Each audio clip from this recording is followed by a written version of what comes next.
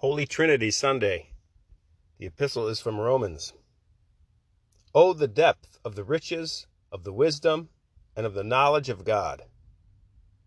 How incomprehensible are his judgments, and how unsearchable his ways. For who has known the mind of the Lord? Or who has been his counselor? Or who has first given to him, and recompense shall be made him? For of him, and by him, and in him are all things. To him be glory forever. Amen. Today's Gospel Mass is the Great Commission from the book of Mathew. Jesus is speaking to his 11 apostles here, and he says, "All authority in heaven and on earth has been given to me. Go, therefore, make disciples of all nations, baptizing them in the name of the Father, and of the Son, and of the Holy Spirit, teaching them to observe all that I have commanded you. And behold, I am with you always, to the close of the age." Now, Jesus is giving this great commission to his apostles, his bishops. The bishops make disciples of all nations, of their whole diocese. We laymen, we make disciples of our households and all around us in our sphere of life. And it says, baptizing them in the name of the Father, and of the Son, and of the Holy Spirit. Well, the bishops and the priests, they baptize. We don't baptize, but we cause people to be baptized. We bring babies to be baptized. We point the non-believers to the sacrament of baptism. Teaching them to observe all things I have commanded you. Teaching the faith.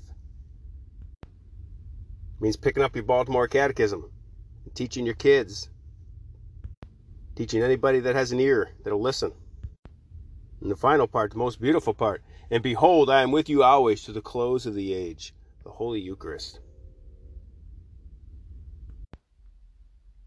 Baltimore Catechism today on the unity and Trinity of God. 10 or 11 questions and answers here. Is there but one God? Yes, there is but one God. Why can there be but one God? There can be only one God because God, being supreme and infinite, cannot have an equal. How many persons are there in God?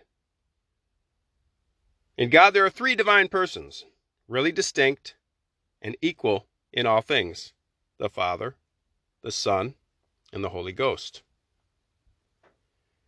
The Father is God and the first person of the Blessed Trinity. The Son, Jesus, is God and the second person of the Blessed Trinity. The Holy Ghost is God and the third person of the Blessed Trinity. And it says, what do you mean by the Blessed Trinity? Asking us for a definition of the Trinity. Can you give a definition of the Trinity? Here's the answer. One God in 3 divine persons. Is it okay to say 3 persons in one God? Yeah, I think so. Are the 3 divine persons equal in all things? Yes. Are the 3 divine persons one and the same God? Yes, they are one and the same God, having one and the same divine nature and substance. 2 more here. Can we fully understand how 3 divine persons are one and the same God? We cannot fully understand how the 3 divine persons are one and the same God, because this is a mystery. And the final question, what is a mystery? Mystery is a truth which we cannot fully understand.